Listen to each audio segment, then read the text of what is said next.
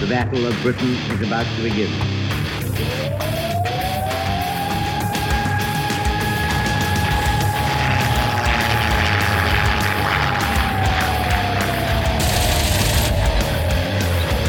We got tanks up there.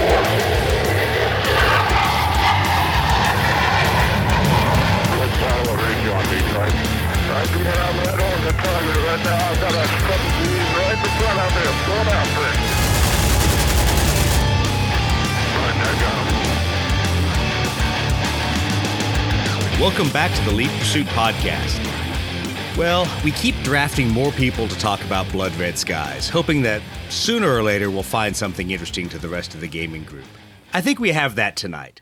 Tonight, we're going to talk to Steve Toth, who you've probably seen all around the Ready Room, whether it's talking about models, making fun of me, or talking about the cheats that he calls tactics. Well, we won't quite go there yet. Steve, how you doing tonight? Hey, we're doing good. Glad to be on. Glad that we got you on. It's good to talk to you. The good news is we also have your hetero life partner, Brett, who's on here. Brett, how are you doing? Good. Well, you guys have been working hard together, and I appreciate it. I'm just sort of jealous and sort of feeling left out because you've been spending so much time together, and we'll talk about that later on. But I wanted to have both of you here to discuss some of the things that we've seen around the Ready Room and around the internet as we're getting ready for some more Blood Red Skies. But before we go to that, I want to talk a little bit about Gathering of Eagles. We're still on for 4 through 6 September in Indianapolis at the Hilton Garden Inn there at the Indianapolis airport. So, yes, you don't even need a rental car. You can get a shuttle to come over and see us. But we'll be doing some gaming. We'll have some seminars. We'll have some more gaming, and we'll have a couple vendors there. And unfortunately, we'll have John Russell there, so I'll apologize ahead of time to everybody. But the Pusher and the rest of us should have a good time. We'll play some Blood Red Skies, hang out, drink some beer, not in the bar, since that will probably be closed, and generally have a good time. Now, the schedule should be online by the time this episode drops. If it isn't, I'll blame Chris. He's on vacation this week. So since he's not here to defend himself, it's all his fault. But hopefully our schedule will be up soon. It'll look a lot like the virtual Gathering of Eagles, same kind of layout. A little bit of time for Andy and everybody to do a welcome aboard, and then for us to split off, do some gaming, do some seminars, and generally have a good weekend. Now, let's talk a little bit about what we've seen that's coming out from Warlord. I talked about last week that their entire schedule had pretty much gone to shit. I don't know how to say it any nicer way. The release schedule is just, it's a lost art. Well, I get on the internet, and all of a sudden, the first thing that's being promoted to me is the Mariana and Palau Islands expansion. Brett, did you see that one coming? Yeah, I saw that, and I was a little confused because I thought Midway was going to. I'm so confused. We're only like a year and a half, 2 years apart between the two different World War II events. I'm so confused, but that's all right. I rely on Warlord Games to center me historically, so I went over there and I clicked on the Mariana and Palau Islands campaign and said, well, let's see what they have to say. What's in this campaign? And I will quote, "Even whilst the Allies stormed the beaches of Normandy, U.S. forces were beginning to sweep across the Pacific in their own blitzkrieg, fighting embittered and ferocious battles across tiny strips of land against tenacious Japanese defenders." I think the last word I'd use to describe the island hopping campaign is a blitzkrieg. Not exactly anything lightning fast about it. But hey, that's all right. Must be the British view of things. The good news is there's going to be a lot of cool bolt action stuff in it. The bad news is, for those of us that like to play bolt action in concert with our Blood Red Skies, yeah, we don't even have any of the aircraft yet that are supposed to be for that time period. Much less, we don't even have Midway. So we like have Corsairs for the end and Wildcats for the beginning of the war. I think we're kind of lost somewhere in between. Thanks, Warlord. That's all right. We'll solve those problems. I got all excited because I saw it. I said, oh, man, campaign, Pacific Theater. I was thinking maybe there was going to be some new release and maybe even something like Sandstorm, but with a Pacific spin on it that I could download. I don't know. So I click into it, and it says Airstrike. I'm like, okay, I got Airstrike. Now what? and they were like, "Have a good day." Yeah. I mean, Well, did I miss something? I don't know. the other funny thing is if you know your history about the Marianas turkey shoot, I'm thinking this is awesome. I've got aircraft for that. Oh wait, no, I don't have any Hellcats, and no, I don't have anything for the airstrike scenarios because I certainly don't have any Avengers, and I definitely don't have any Helldivers. Hey, there was going to be there's a couple Dauntlesses there, so we have a beta card for a Dauntless. Well, never fear. By the time this episode drops, at least for the U.S. aircraft, we will have some Ready Room lead pursuit cards out there to cover those. The Japanese aircraft, I realize that the B6N is only one number higher than the B5N, but a couple mods there to the stats for that later variant of the Japanese torpedo bombers. And we'll work our way through it. So once again, I'm reacting to the Warlord schedule. My mind was all on Midway, and now I have to think about mid to late war aircraft. No problem. I'm not mad. I just got excited. I thought, the way it was presented, I thought, oh, wow, this is exciting. It's something new. I'm just mad because I've had to totally upend everything that I thought I was working on. So damn you, Warlord. And I really wish I was able to buy their models in resin for the F6F Hellcat that we need for it, but that's all right. That'll be coming along shortly. So maybe that means that the Hellcat's next in the Blood Red Skies release schedule. I don't want to read too much into the tea leaves, but that's kind of what I'm hoping. Some of the other things that came out. So if you're still doing European theater and you're doing things like Malta, Brigade Models just released some more of their 1/1000th Pico Armor scaled buildings. They gave some port facilities, some industrial facilities. If you want to go take a look at those, or if you're doing Age of Sail stuff, they have some forts and other cool things that you can use there for your miniature games. But other than that, I haven't seen a whole lot that I want to put stock in for release schedules or anything else like that. Brett, Steve, have you seen anything on the release window for Warlord? Just that it's keeps to be changing every day, it seems, huh? Yeah, exactly. You want it to change, just wait 5 minutes. Something new will come up. Well, okay, and hopefully everyone hears the thunder in the background. I got a lovely rainstorm here in Alabama, so we'll see if I can make it through the podcast without losing power. All right, so let's talk about a couple things we've seen in the Ready Room, some new gear and some new things coming out. Steve, you're working on a widget to try to help some of us adapt our AIM models. Can you tell us about that a little bit? Yeah, sure. It's just that post on the bottom. It always seems to be an issue, so came up with a kind of simple solution. I think just 2 drill bits and a little piece that'll pop into one of those holes that you can just glue in with some super glue, and it should give you a nice flush bottom to your AIM model that'll fit right on that triangle on the top of the flight stand. So it's not quite as cumbersome as the ball bearings in the cups or that clear Hawk widget, and it just gives you, that nice flush bottom and makes them a little easier to store and stuff also when they're not on the flight stand. Yeah, absolutely. I know I've used some of the models with the Hawk widget adapter, and it's nice. It does work, but it gives you this, half-inch little block on the bottom of your models. It's a little ungainly. So that'll be good to see. Brett, I was never doing anything different than just using the magnets that you can get from Dave at AIM. And now all of a sudden I feel like totally inadequate with all my models on display. I got to go back. Which you should. Of course, you should redo all of the way that they're displayed now. Nice work. Well, I think my future models I'll do this way, so I'm excited to see what's coming from Steve. I will say that cup and magnet really does give a cool effect, when you're playing the game, that you can actually bank it and twist it like that. So I was almost kind of thinking about doing something maybe where you could put that magnet in flush against it, but we'll see. Maybe that'll be down the road, because I do definitely like that effect of the different attitudes you can put the aircraft at. Yeah, it's thoroughly useless in game terms other than pitching up and down for advantage, disadvantage, but I like it too. That's why I've modified a bunch of mine to do that.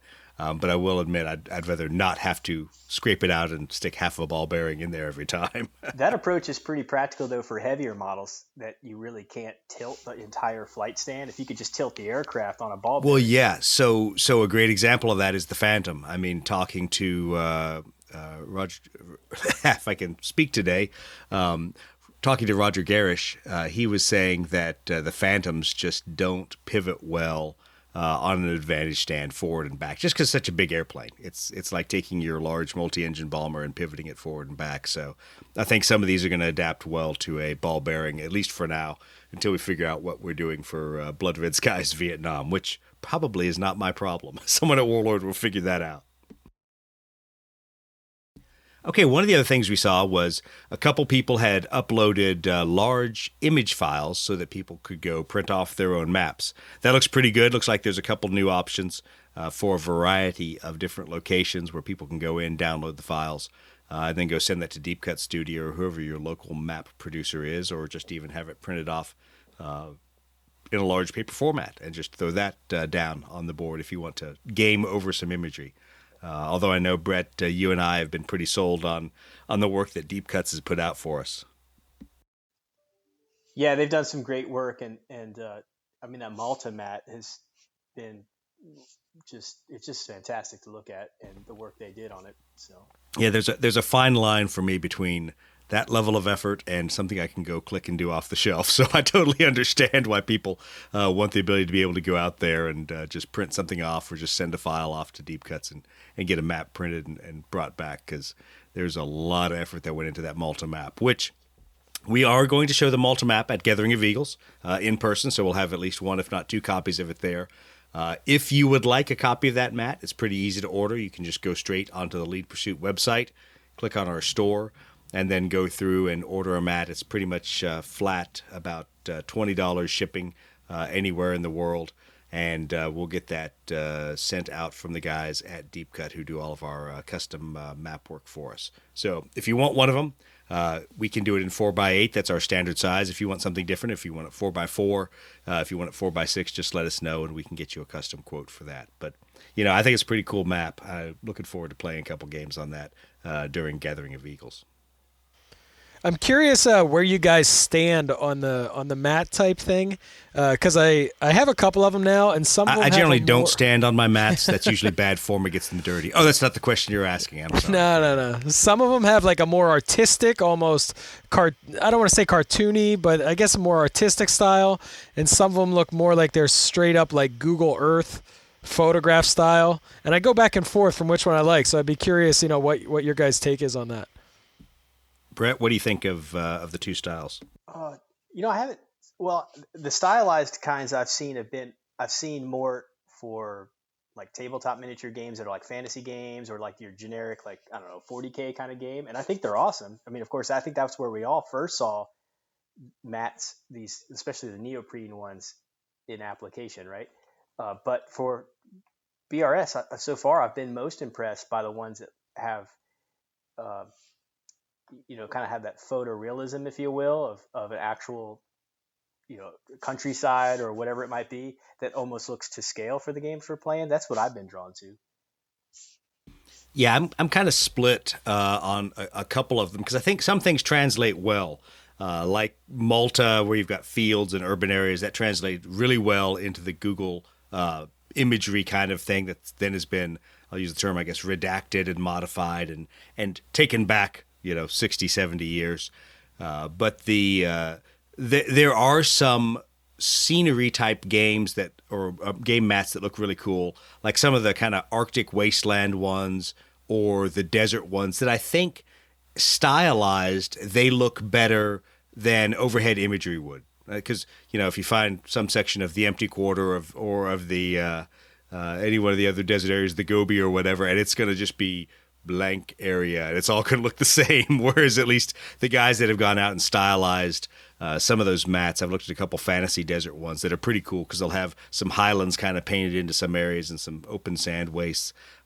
I think a lot of it's personal preference too. I mean, if we get down to the point that counting rivets isn't enough, that we're going to start judging people on their mats, then holy crap. Oh yeah, absolutely. I mean, hey, whatever works. I mean, oh yeah, that's just an added plus. I mean, playing on a bare table will work, of course, and it's just kind of a cool visual. And I see what you're getting at with maybe what would otherwise be a more featureless terrain. that just about anything could Yeah, work for that. because I've looked at some that are actually, quote, scaled for 40K, and I guess if you looked at them with Blood Red Skies, and Steve, you've probably seen some of these that you'd say, hey, the rocks and the trees and the bushes don't look like the right scale for 1/200th level airplanes. I'm like, I don't care. It just looks like a cool, wintry, rugged, landscape. I'm happy to play over that. Yeah, I think you're right on. The ones that look like, especially like desert or like snow, just a blank sheet of snow or a blank sheet of ocean, when it has a little of that artistic, like you said, the highlights and the lowlights in it, it really just seems to make it look more visually appeasing, at least. Yeah, there's actually a couple cool ocean mats I've seen. There's the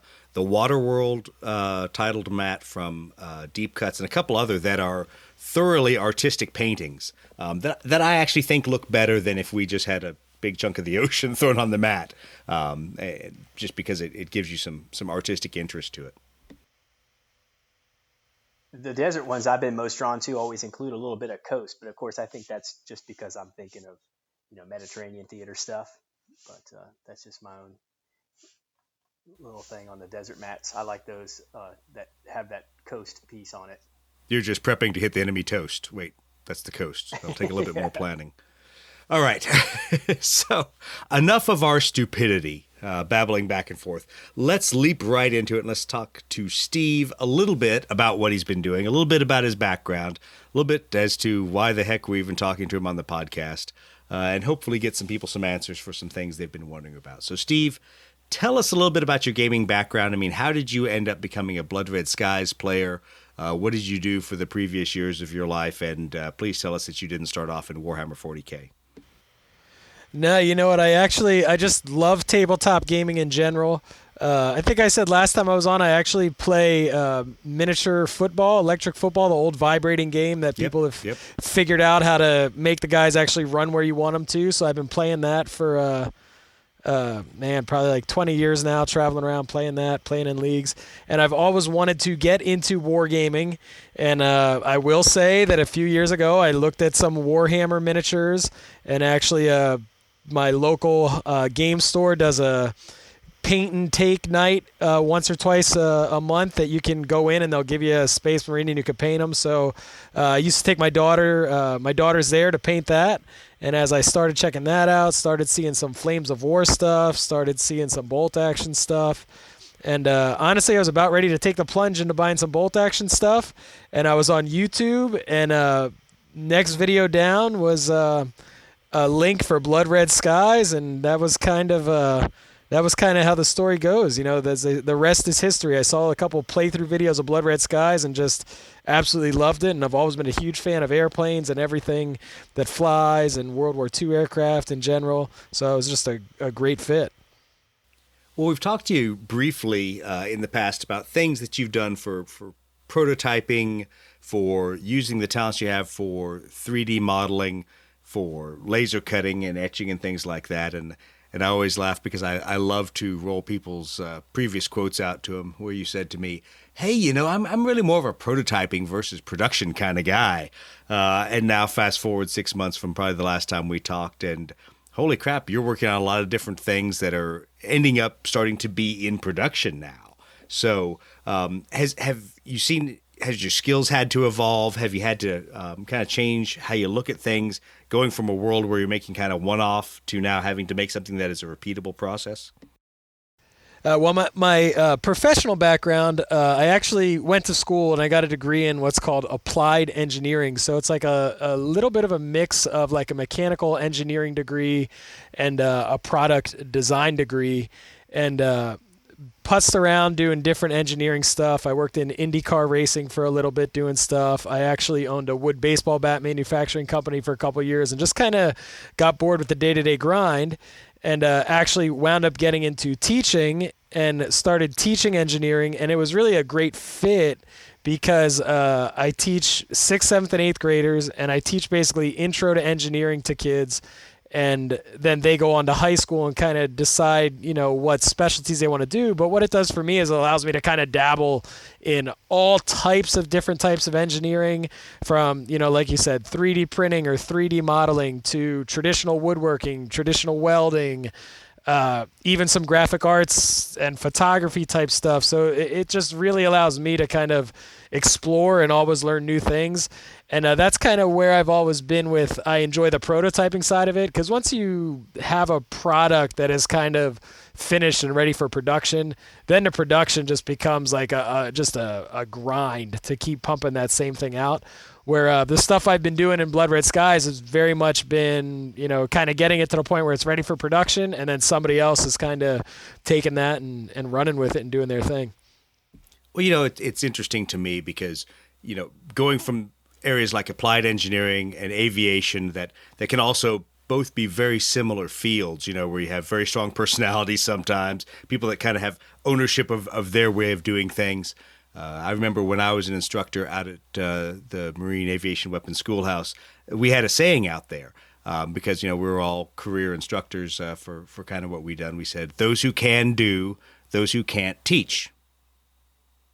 Oh, yeah, well, that's a famous line to quote Jack Black from School of Rock, right? Those who can do, those who can't teach, those who can't teach Jim, right? That's exactly. That's the joke. I had to roll that one out there because it's one of the funniest things to me is that we always make that joke in whatever field you're in. But one of the cool things about being in some of these instructional roles is you do get to sample a lot of different things, and you don't get stuck in the grind of, oh, gee, time to make 400 more acrylic markers today. So I always feel bad for my friends up at Litco every time I send a crazy new idea their way, because I get one of two answers. They're either like, oh, that's awesome, we'll put it in our queue of things that we're going to try to do. Or when I know I've pushed their buttons too much, they're like, hey, how about you submit a custom order and we'll see if we can get to that for you, which means they don't see the value of whatever I'm trying to do. But we've relied on you a lot to try some things out and to see what they look like.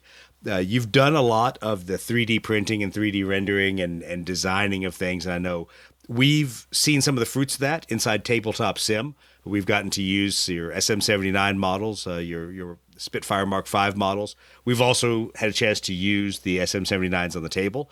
And Chris here isn't here to fluff you and tell you how wonderful you are and how much he loves you and wants to marry you for those SM-79 models. But they were pretty impressive. I got to admit, they were awesome, to include the magnetic detachable torpedoes. So that was just a level of detail that I don't think any of us were expecting, were we, Brett?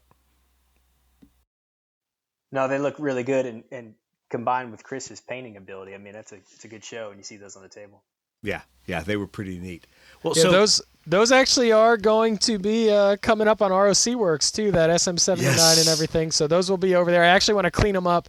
When I sent that one to Chris, it was a little rough, and I'll be honest with you, it's tough for me to keep up because the stuff that Aiden is cranking out for ROC-Works, man, he is just, talk about talented. His sculpts are just phenomenal. I'm very much playing second string quarterback on that deal. His biplanes and his, what is it, the deal with tween, or however you say, I don't know, help me out with that. 520. I can't even pronounce that. Yes. They are absolutely beautiful 3D models. So tell us a little bit about the project and how everything has kind of evolved into a 3D file delivery as well as 3D printing and physical model delivery service. Yeah, well, this is all kind of Richard's brainchild. He, I did the, I guess it was the Meteor, and I did the, I believe it was a KI-45 for the Ready Room that Ken Knack kind of put together and did a big group buy on them. And so Richard came to me, said he had this idea to kind of sell physical models as well as sell 3D models, and he was talking to Aiden about hopping on board with it. And really, it's funny because you talk about that line between prototyping and production. The first time I used, what we would call now a 3D printer, like the generic term, right? The first time I used any type of rapid prototyping machine, it was in 2001. And just to see where it is now, back then it was very much prototyping. You would design something in the computer and you would make what I would call like a strict prototype, where if you were making a cell phone or you were making a part for a motorcycle, it would just look like it. It had no function whatsoever. It was just kind of like, this is a generic rough draft of what it's going to look like in 3D. To where we're at now with 3D printers, there is a real reality that you can do legitimate production level stuff with a 3D printer. And even some of these $200, $300 resin printers that you can put on your desktop, you can print damn good quality for something like a miniatures tabletop game. So to have a service out there where you can buy the files as well as the physical model, I think it's great. I think it's going to grow the game. Talking to Richard, I'm not sure how feasible it is, from like a marketing standpoint. How many you sell one 3D file, and that's basically, the keys to the kingdom, as you would say, right? Anybody can print hundreds or share your model, so you're really kind of hoping that people use it kind of in good faith. They'll print models for them, or maybe a couple friends will go together and buy it, but they're not going to start selling your model, so we'll see how it goes. But I think overall, it's only going to further Blood Red Skies, especially in this time right now where we're kind of a little bit of drought with Warlord having a hard time getting stuff out there. Well, that's the interesting thing to me, to see what Roc-Works is doing, because I've seen a number of Kickstarters out there that are, hey, give us this money, you'll get some STL files, you can go print your own stuff, and you can scale it however you want. So we're going to scale it to 28 mil, but if you want to scale it down and print it at 6 mil for Adeptus Titanicus, you can do whatever you want. But I think I'm just curious what the market is going to be. And I've talked to Richard a few times about it. I think it's one of those things, maybe we'll have to bring him on and discuss with him directly what he thinks the future of that is, because I'll be honest, I haven't followed most of these Kickstarters that have gone on to see if they've actually fulfilled to the level of money they need to be able to give everybody in the community their files, because it's certainly a lot of time and effort to be put in there, but it's also something, like you said, it's the keys to the kingdom. Once it's out, it's out. So it's you got to kind of hope that people aren't just putting it up on a file share somewhere, and that everybody who wants a 1/200 scale Mark V Spitfire is now getting their tropical filter Spitfire from there. Yeah, it's tough, and I'm sure there's ways that you can kind of encrypt it and do all that stuff. I'm not a real expert on that, but yeah, I'm really curious to see where it goes. I think it's really cool that these aren't just 1/200 models, right? I think it's really cool that they are specifically for Blood Red Skies. So, they have the advantage stand hole in the bottom. We're being very careful about where we put that mounting hole so that it's, has the correct center of gravity. And, they're geared towards Blood Red Skies in the respect that we're making things that people have asked for. So, like you mentioned, the Tropical Filter Spitfire, that is ready to come out. I'm actually working on the adversary to that, the 109F-2 with the tropical filters. So I'm sure Richard's going to listen to this and say, you said you were going to finish that for a week, but I'm telling you now, it's going to be done in the next day or two, and those two will be released together. We got some buffaloes out there for some, the infamous buffalo. So it's just cool that it's really geared specifically to Blood Red Skies. Yeah, I think that's the nice thing, is rather than converting somebody else's model, we at least have our own BRS-specific ones, and if you want to play Check Your Six with it, then you can drill out the hole, damn it. Brett, really I know you had a couple questions. Yeah, just remarking on how awesome it is. It just shows you where there's demand out there, but then you put that know-how together, you can deliver something that something like buffaloes, or maybe something as specific as a 109F with a tropical filter on it may not be something that Warlord may ever be interested in mass producing, because it's just maybe not a decent business return for him, because maybe it's too specialized or too obscure, right? But it was only all over the frickin' Mediterranean theater. Oh wait, and the China, Burma, India theater. Yeah, well, maybe. I get your point, but I do have to bring up one funny point here for the listeners to understand is, when we look at the economies of scale and on some of these things with Warlord, their view is very skewed from everybody else's. And I can't explain it. Andy can't explain it. We've had multiple conversations in the last month with Warlord HQ about things people are asking for. And this is why I kind of want to anchor down this, and this is why I interrupted you, Brett. There are things from card packs to specific models to specific eras inside World War II that need to be dealt with. Warlord seems to think they have this sewed up with a nice little bow, and that when Midway comes out, everything is just going to move along swimmingly. And Andy has really tried to interject and say, there's a lot you're forgetting. There's a lot of the game you're forgetting, i.e. people who don't want to go buy 17 different ace or aircraft packs just to get the theater, doctrine, trait, etc. cards that they want.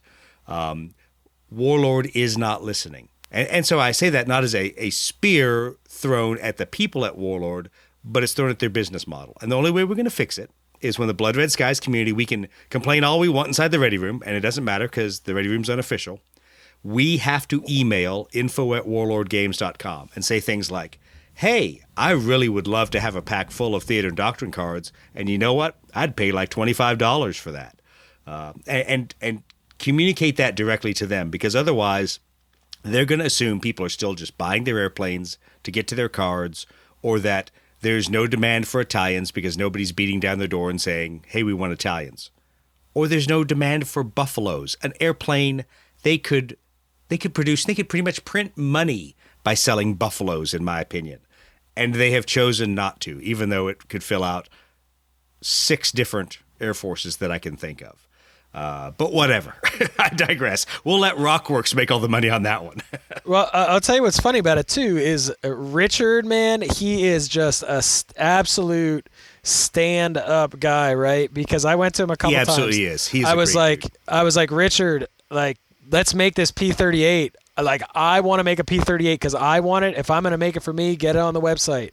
You know, my biggest thing, I love Corsairs. I love Hellcats. Yeah, I just absolutely love Pacific Theater. Oh, you mean the Hellcat, the airplane I need for the new campaign they just released that I still don't have? Sorry, I'm not bitter here. I've said to Richard, giving him like a couple planes. I said, dude, let's knock this out. Let's do this. And he's, no, Warlord's going to come out with it. So he's just a stand-up guy.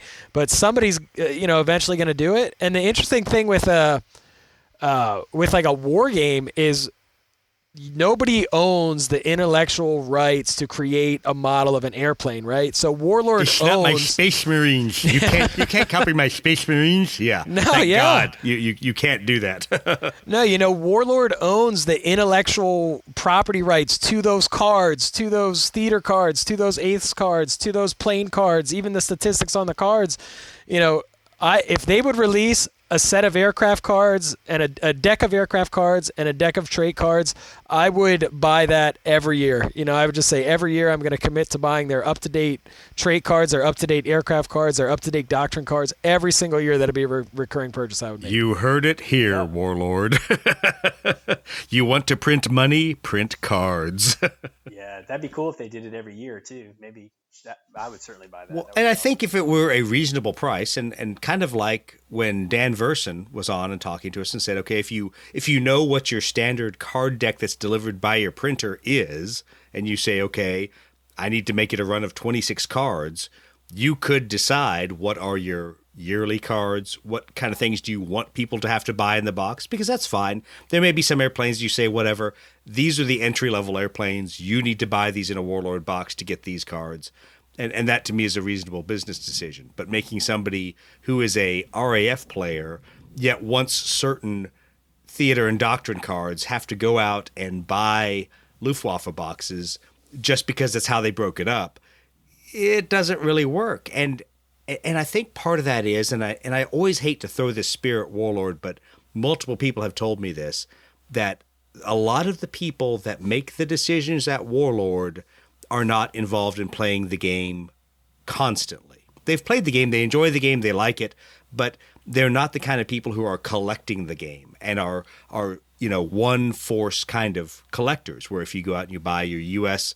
aircraft and you suddenly go, crap, I'm still missing a bunch of, Arctic weather cards, things that are in the Russian boxes. And you're like, I don't want to buy those, yet I still want to be able to use some of my aircraft for Battle of the Bulge, et cetera, et cetera.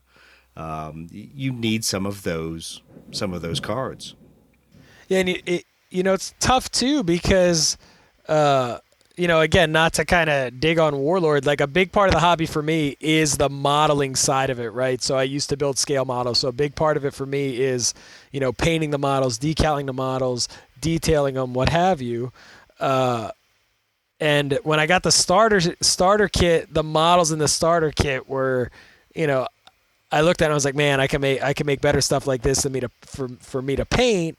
So I haven't really used any of the Warlord models, even the starter kit ones. I just kind of made my own. And listening to like what DVG Games does, man, I want to be like, Warlord, start a Kickstarter, decks of Blood Red Skies cards. You could have them paid for before you even produce the stinking things. Yeah, and people would buy them. I mean, I don't know the numbers. I don't know how big the community truly is, but I would find it hard to believe that they couldn't fund something of that level through Kickstarter and just deliver a ton of cards. And here's the sad reality. That is something Andy would love to do, but when Andy took the core game design and handed it to Warlord, then, like you said earlier, all of a sudden the iconography, the layout of the cards, all those things becomes a little bit of IP. And, in Warlord's defense, they've been super supportive of us on the Lead Pursuit podcast and letting us go do our things and just saying, just don't interfere with what we're trying to do. Don't go out there and try to compete against our cards. Just fill in the gaps. And Andy and Warlord have been good about giving us the information to do just that. Hey, Steve, I don't even collect American, but if you made a P61 at Roc-Works, I might start a collection. Do not make a P61. I will be broke buying those. I want a Black Widow so bad, but never mind. I think that might be my single favorite aircraft from World War II. Like as a kid, those models were so cool, and just the pictures of them, everything. I didn't even know a whole lot about it, but man, I just think it's the coolest looking World War II is, aircraft. and I'll dime Steve out here. Up there at Military or Mid-Atlantic Aviation Museum, their aircraft that's partially being built. It breaks my heart that thing's not put together right now, because I've watched that fuselage get worked on and everything else. God, I'd love to see one of those finished. Yeah, I got to tell you, it's funny. I was actually just going to say that. So Mid-Atlantic Aviation Museum at Reading Airport is only about, 30-minute drive for me. It's like a 10-minute flight. They have a little restaurant there. I'll fly in sometimes just to grab breakfast. They have been working on that piece. I remember my dad took me there to an air show probably in like 1987, and they were working on that P-61. Yeah. And nothing happens fast at MAM. I laugh at those guys. I love them. I love them to death. I've done photography workshops up there, and I love their collection. I love their Avenger while we're talking about cool airplanes that we don't have in Blood Red Skies. But nothing happens blazingly fast in that collection. But it's still, there's so many cool things up there. I actually did get to see a Black Widow at the National Museum of the Air Force this last weekend, though. And did you call ahead? Did you make sure it was open before you visited? You know what? We're gonna clear that up right now, okay? Because this is kind of. I was going to Washington. Come on, don't let Chris get one over on you. No, we're gonna clear this up, okay? I'm glad you said that. I was going to Washington D.C. for something different. I knew the museum was closed, but on the website it said we will be opening soon. So my hotel was like 2 blocks behind the Air and Space Museum. I was like, I'm just going to walk up there, see if they haven't updated the website. As I'm walking up to the museum, there are like these huge banners that are like as big as a football field on all sides of the museum. Quoting the banners, they literally say, "Yes, come in, we're open," with an exclamation point. And then I get to the front, here those banners are because they're doing like a $10 million renovation project and had nothing to do with COVID. So, but I'm here to see your airplanes. Why can't I see the airplanes? There's supposed to be some cool airplanes here. But sorry, no, you got nothing. Yeah, closed. Yeah. But the Black Widow, man, seeing that thing in person, that is a badass looking airplane, no doubt. Yeah, there's a lot of cool aircraft I'd love to see restored. It's one of my love-hate relationships I have as a photographer with flight facilities and aircraft restorers, because there's times that I really want to cheer them on, and there's times I look at them and go, you should just melt it down for scrap now, and it would save you the money that you're going to put in and still not have a flyable airplane at the end of it, because it's just so hard. People are, as you say, they're having to craft brand new parts for some of these aircraft, and what we call it in the aviation industry I'm in, call it additive materials, because if you call it 3D printing, then no one will want to buy your part. But they're having to make these things one off and then build them and have the additive materials machines put them together so they can actually make a couple of them to get 3 airplanes or 4 airplanes restored. So it's pretty interesting to watch how that all happens these days. Yeah, I'll tell you another funny thing too. Kind of just the area where I live. My home airport actually is on the site of the Vultee aircraft plant. I'm not sure if you're familiar with that. So they actually Vultee aircraft, never heard of them. No idea. Yeah, Vultee aircraft actually built dive bombers, and during World War II, during early World War II, I believe there was one called the Vengeance, and there was one called something else. But they actually had a contract to compete with the TBM-3, I believe it was, torpedo bomber. And the TBM-3 actually won out over their torpedo bomber prototype. So that's actually, they have some neat, obscure aircraft there as well, if you're interested in those. Yeah, I would describe Vultee aircraft as obscure because it's like we were talking about a couple episodes previous. There are entire genres of World War II aircraft that you never know about till you open one of these archives of all the aircraft of World War II, and you're like, I have never heard about the Vultee A-31 Vengeance. What the hell is that thing? So it's kind of interesting. I know some of them were sold Lend-Lease to a variety of people, so there's always cool modeling you can do there. So Roc-Works, if you guys want to go out and model some of these airplanes, knock yourself out, and we can then put them in the game for however they were played. All right, let's shift from this 3D printing world to the other world where we've benefited from your modeling design, tabletop sim. I know you did a lot of work for us to really assist us to get the tabletop sim to where we wanted it, making some advantage stands that flipped both directions, and then giving us some models. So how was your tabletop sim experience? What have you enjoyed and what have you disliked about playing Blood Red Skies in tabletop sim?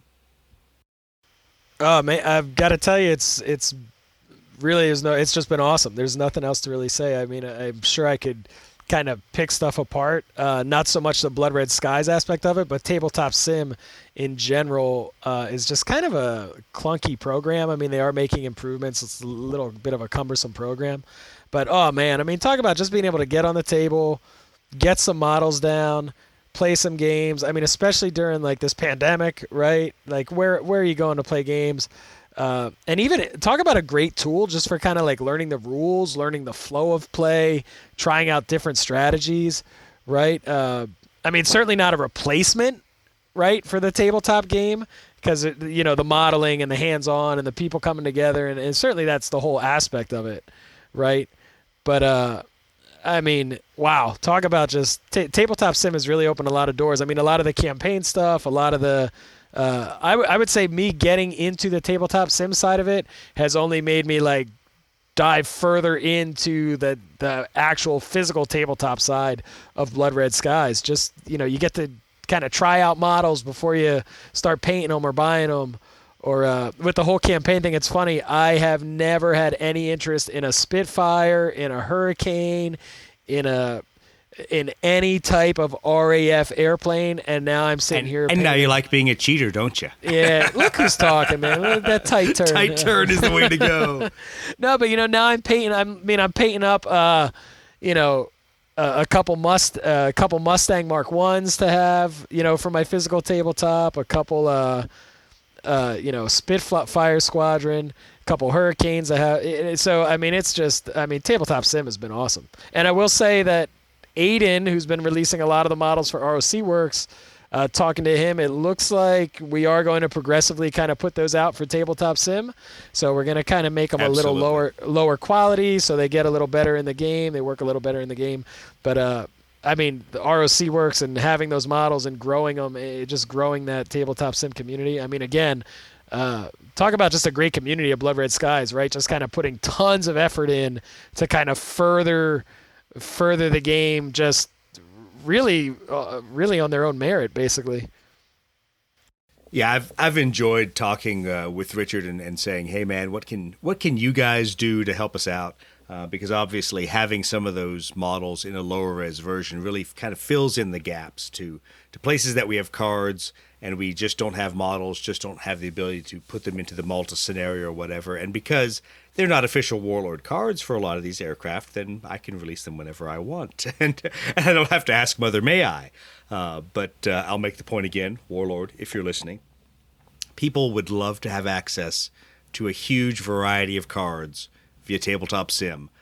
And it pretty much would sell your models right there. Because, Steve, you talk about it. I laugh the number of times I've played different aircraft or even play-tested stuff in Tabletop Sim. It does not replace the physical models. It just augments it. And so it's just kind of like leading you along. It gives you a little bit of a filler, a little bit of enough to carry you on to the next time. You're like, I'm enjoying playing with these virtual models, but I really want to put 12 Spitfires out against 12 109s and have a big battle, because that's just there's still something to be said for pushing the painted and finished models around the table. Well, I am desperately hoping that I can get to Indianapolis, because Brett and I have played, hours and hours. Probably in the hundreds of hours of Tabletop Sim, and we got this campaign going. So I'm definitely trying hard to get my campaign squadron painted up, make the stars align so I can get to Indianapolis and actually get on the board with, some physical models that we've been playing through in this campaign. Absolutely. That would be a lot of fun to do out there, and to be able to play those different parts of the campaign and play them physically. What I will remind everybody is that at least the airlines have all been pretty good for anyone who's planning on flying. They're still offering the usual COVID vouchers. If you end up having to cancel your flight, they'll just re-roll it for the next year. The hotel is fully cancelable right up until the day prior. And we are offering, I realize it says cancelable until the week prior. If something derails Indianapolis and Gathering of Eagles the day prior, we're going to refund everybody their money. We get that. But I just don't want anyone to think that there's anything other than full refundability. So go out there, sign up, give us your information so we know who's going to show up and how many we can plan to attend. And then we'll plan on rolling some dice out there. I think it'll be a good time. I'll look forward to somebody else beating Brett all the time instead of me, so that should be good. Come on, Brett. Not even a defense from you.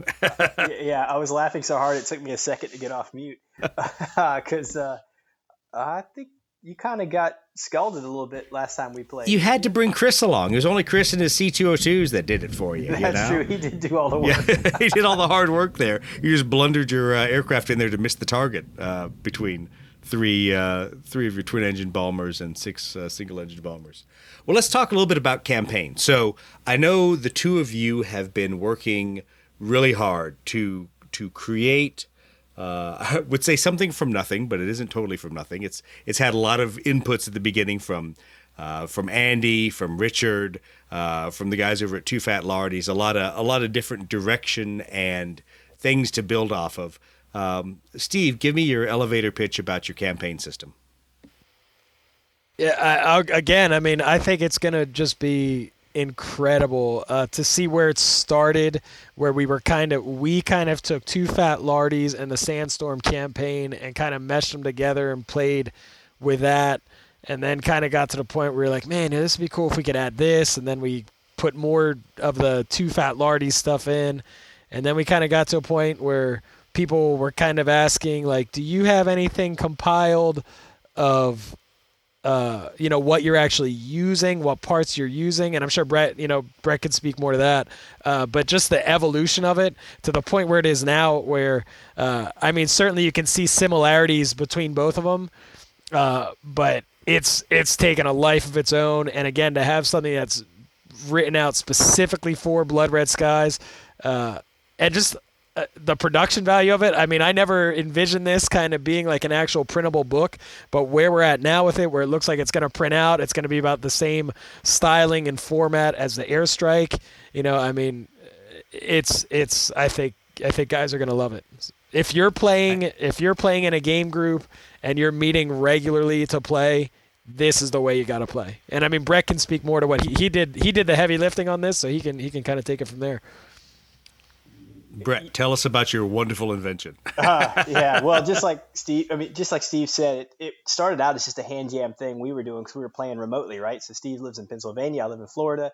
We were playing on TTS, and we started out just by playing one-off games, but we both kind of had a similar thought, like, wouldn't this be fun if we could make this into something where the games progressed and were sequential and affected each other, that kind of thing. Obviously, that's campaign play, right? And there was some campaign play stuff out there, some for Blood Red Skies that had limited scope, mostly like Sandstorm. It's super fun and well thought out, but has its own limits and constraints. Andy had some campaign play rules and ideas that was on Ready Room as a file, and that had some great ideas that we were able to incorporate. And then Steve mentioned the Two Fat Lardies thing, so it's sort of a game agnostic or system agnostic set of rules. I think it's mostly for Bag the Hun, but it was written in a way where you could apply this to other systems, right? So literally, it was a stack of mix-matched photocopy pages with dog-eared corners and sticky notes and staples in all the wrong places, and where we had made our own marginal notes and made our own translations, so it made sense for our games, and it kept evolving as we played. Some things worked, some things didn't, and so kind of like an op order on day 10 of the exercise. Yes, pretty much you'd filed like 17 different amendments to it, and dog-eared things and cut and pasted and forgot to change dates. Well, it was working good for us, but as we played more, it wasn't anything really wrong with all of that. It's just it wasn't something that was easy that I could just hand off to somebody, to a stranger, and say, "Hey, go play like we do." And we discussed it a little bit at the virtual gathering of Eagles, and the resounding response was, "Hey, do you guys have anything that you could share with us?" I was kind of like, not really. I have this pile of poop. Would you like to play with it? Yeah, I don't think what we had was something that we could barely translate for ourselves. Anyway, so that's the genesis of it. And like Steve has said, we've put a lot of work, a lot of time. We've set aside our normal game time, certainly our normal hobby time, to pump hours and hours of time to putting this thing together. And we're very close to having something that we could share to others. And I think beyond it just being a printed out PDF, it potentially, I think our goal now, as we see the potential, that you could get your hands on an actual booklet that's like the similar size and feel as the Airstrike book, just to give somebody some reference of like the kind of a production quality we're expecting, that has everything you need for playing like we do. And there's been a lot of collaboration, a lot of smart guys have helped us to that's get awesome. where we are. That's really awesome. I think that's something that the wargaming community doesn't always like to admit that they want, but that they really enjoy a little bit of the role playing and a little bit of the campaign continuity, because you kind of want to emotionally invest in your pilots, and you want to know what's going on between the missions. And we've talked about it with the DVG team, whether it's about Zero Leader or about Hornet Leader or Phantom Leader, that sometimes what some people see as excessive rules and excessive chrome is really what people enjoy. And that, sure, we all love playing a dogfight game, or we love doing airstrikes, but we also really like to emotionally invest in the pilots, in the crews, and in what happens between all the missions. So I think you guys have a pretty neat product there. I'm cautiously optimistic. I know last time, Brett, you told me how many pages it was. I'm like, oh my God, I have to read another long manual, because I don't think I've still even read Airstrike cover to cover. Yeah.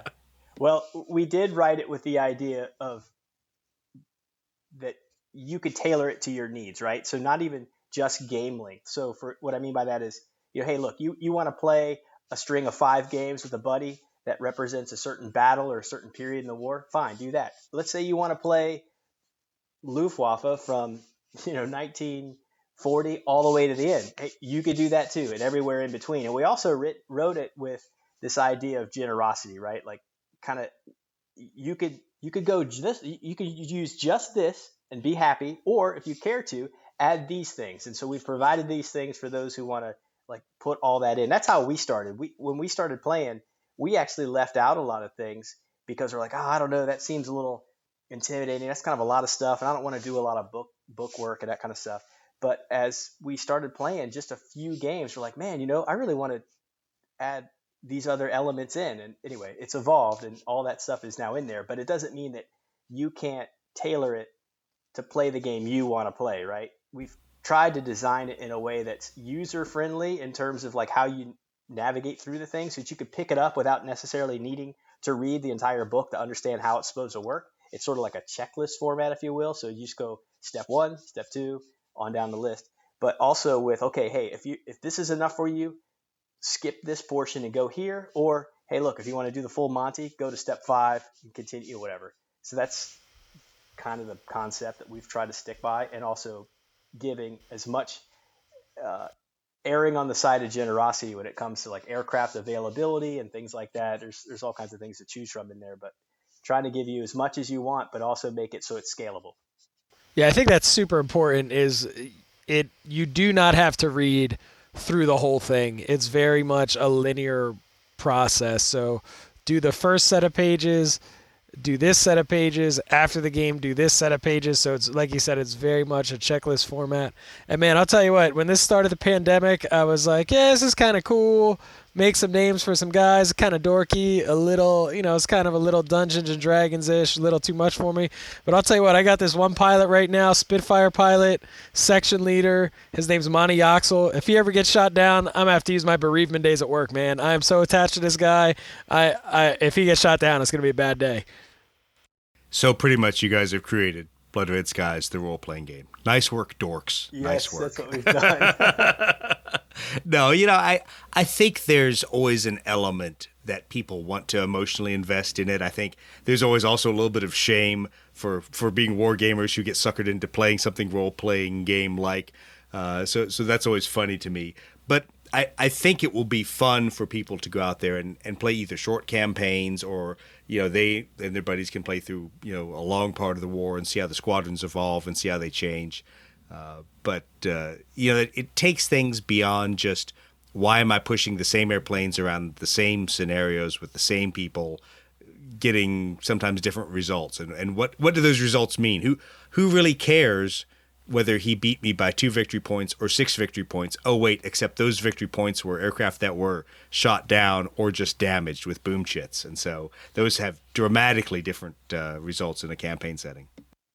One thing I will say in support of campaign play, Steve and I both started playing this, and we had a fair number of games under our belt. I mean, we knew how to play the game, and we were fairly comfortable and confident in different rules situations.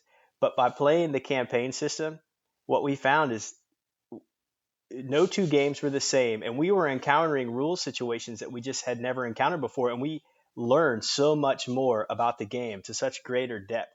And especially because in the campaign system, playing with the full card mechanic is a big part of it, with all the historical theater and doctrine cards. And so there were things coming up that you often, when you're just doing a quick one-off game, don't really come up, or you just don't get to exercise. And we were doing that, and I found that we learned a lot every single game we played. Well, you're right, because it depends on the scenario. Steve is going to try to cheat a different way depending on which scenario you're playing, right? Oh, yeah, Steve, you're not even going to jump in on that? Yeah. Again, with the Bash Steve weekly segment on it is, and now that we have you here, we have to take opportunities to do this.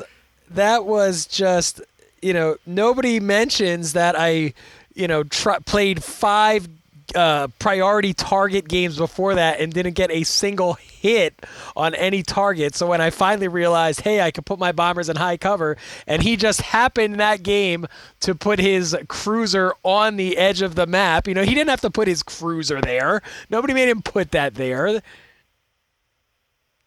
All I'm hearing is Andy Chambers said I could do it, therefore it's not cheating. That's all I'm hearing right now. We talked it over before the game. It was all totally legit. It is a funny thing to joke about, though. Well, and here's funny. the thing. I thought it was one of those. Go ahead. I was going to say, I love making fun of people's play styles, because sometimes people take themselves super seriously, and this is where Trevor and I sometimes laugh about the competitive scene and the weird kind of competitive scene that Blood Red Skies has, because inevitably there are what other people would consider exploits or different rules interpretations that you just, when you see it on the board, you're like, oh shit, how did I not read it that way? God, am I an idiot? And of course, all of our first impulse is, that's cheating. There's no way you could do that. And Andy just sits there and goes, no, I already thought of that 10 years ago. And yes, that's allowed, So you just suck it up and go, I'm an idiot. I thought it was funny because when I was kind of we were reading through the setup procedure, when it kind of dawned on me you could do that. And I said that, and it was kind of one of those times in the English language where two people say the same words, but they mean totally different things, where I was like, fuck, I can put my bombers in high cover. And Brett was like, fuck, you can put your bombers in high cover. It was like... Exactly, yeah. Well, and this has happened a couple times recently, talking to people as they were doing... not Priority Target. I always forget which one it is. The Way Home. They were doing some of those scenarios and reading through it, and how people interpret the wording of different things about where you can put high cover and what you have to do with your intercepting aircraft. And then, I'll be honest, one of the problems of airstrike now versus airstrike when you read it off the ready room is there's a lot of caveats in there about jet stuff, because it is really sculpted to try to make sense of all the World War II era and Vietnam era jets. And so sometimes you think you know how you're supposed to set up one of these airstrike scenarios. You go, oh crap, there's a caveat for jets. Son of a bitch, I didn't think about that. Yeah, and the other thing, man, I don't know, the whole high cover mechanic, it is just, I don't want to say it's overpowered, because I know, keeping planes high, trailing a plane high and diving in on them was like a deadly, deadly tactic. But it's a deadly tactic in the game. And honestly, I don't even know how to defend that, just because they immediately come in advantage so they can plop on the board right behind you. It's deadly. Well, and so especially, I think a lot of the scenarios have to sculpt very well about which board edges you can use. But I'll be honest, as we did our Vietnam playtesting, we kind of co-opted the high cover mechanic and realized that if we made a doctrine card that behaved like high cover, but the aircraft that came in still could only come in neutral or disadvantaged or something other than advantaged, it gave you an option for those slashing rear quarter missile attacks that you see in the Vietnam War. And all of a sudden the light bulb went on for us, and those of us on the U.S. playtesting team were like, holy crap, now I don't have F-4s and MiG-21s getting stuck in this stupid head-to-head battle that isn't how the events actually happened. Now I can be the North Vietnamese player, and I can play this card, and I can pop out of, quote, high cover behind the F-4s, and I'm immediately in the missile envelope, but, oh geez, I better not get in a turning fight, because that's not going to work out well for any of us. Yeah, and just the way high cover works in the mechanics of the game, right, where if you just kind of wait for a guy to get 7 or 8 inches from the board edge, right, you pop out in high cover, so you're going before him, you make a minimum movement, stay in shooting range, stay behind him, hit him again, right? It's just, and it's funny because when you read about like World War I air combat, the high cover was like, that's how you got your kills in World War I, right? You didn't let them see you, you got behind them, and you killed them. And as you progress through the more modern eras of air combat, it seems like that became less of I don't know, just what I read, I'm not an expert, but it seems like that became less of a priority. So it'll be interesting to see how that does translate to the Vietnam and the jet rules. Yeah, I think there's a lot of cool things in Blood Red Skies for how you use high cover. And to be quite honest, I try to remind people, I'm like, just because you see a high cover marker on the edge of the board, you better treat it like a real airplane. Don't think you can turn tail to it. Don't think you can even fly out in front of it. Think as if that were an airplane, because like you said, they're going to move on. They're going to come in advantage. They're going to move probably before you in the next phase after they come on, and then they're going to shoot you twice, which is always frustrating. Well, we've been chatting for about an hour here. The lightning and thunderstorms are getting worse here. It's probably the same for Brett in Florida, so we probably better wrap this up before we totally lose the podcast. Steve, where can people find you out on the internet besides finding all of your wonderful models that are out there that they can either purchase or have printed and sent to them? How can they get in touch with you? Honestly, Facebook Messenger is probably the best way to get in touch with me. And, if you have any ideas for something cool, like Doug said, I'm much more into the prototyping aspect of it. I've actually been working on something for Fights On, working on the ROC stuff, working on some stuff with Ken for the Ready Room, the Roc-Works. But if you have an idea for something or just want to kick something around, target markers, graphic design stuff, any laser cutting, 3D printing, anything like that, best way is just shoot me a message on the Ready Room or on private messenger. I'm going to hit you with one right now, Steve. I just got my order today for a whole bunch of GHQ stuff. So I have all the rolling stock and the artillery position stuff and tanks and some ships. But man, I could not find anything suitable for a rail yard, armored train, bunker complex, headquarters, or a radar installation. Well, no, that's not true.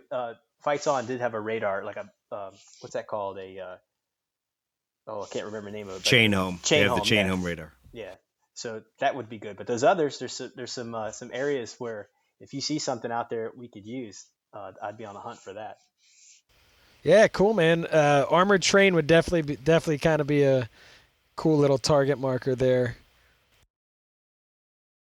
Well, awesome, guys. Well, thanks for jumping on the podcast and taking some time to talk about campaign gaming, about prototyping, modeling, and all of the fun things that we've got coming out here soon. Like a lot of people have said, it's a great and golden age of wargaming right now. I think for Blood Red Skies, the game is really kind of hitting its stride between Warlord releases, things the community is doing, and we're really getting it to the point where it's a lot of fun. There's a lot of neat things that you can spend your money and your hobby time on, and rabbit holes you can go down. But thanks, guys. I appreciate you coming on tonight, and thanks for taking the time to talk to the podcast.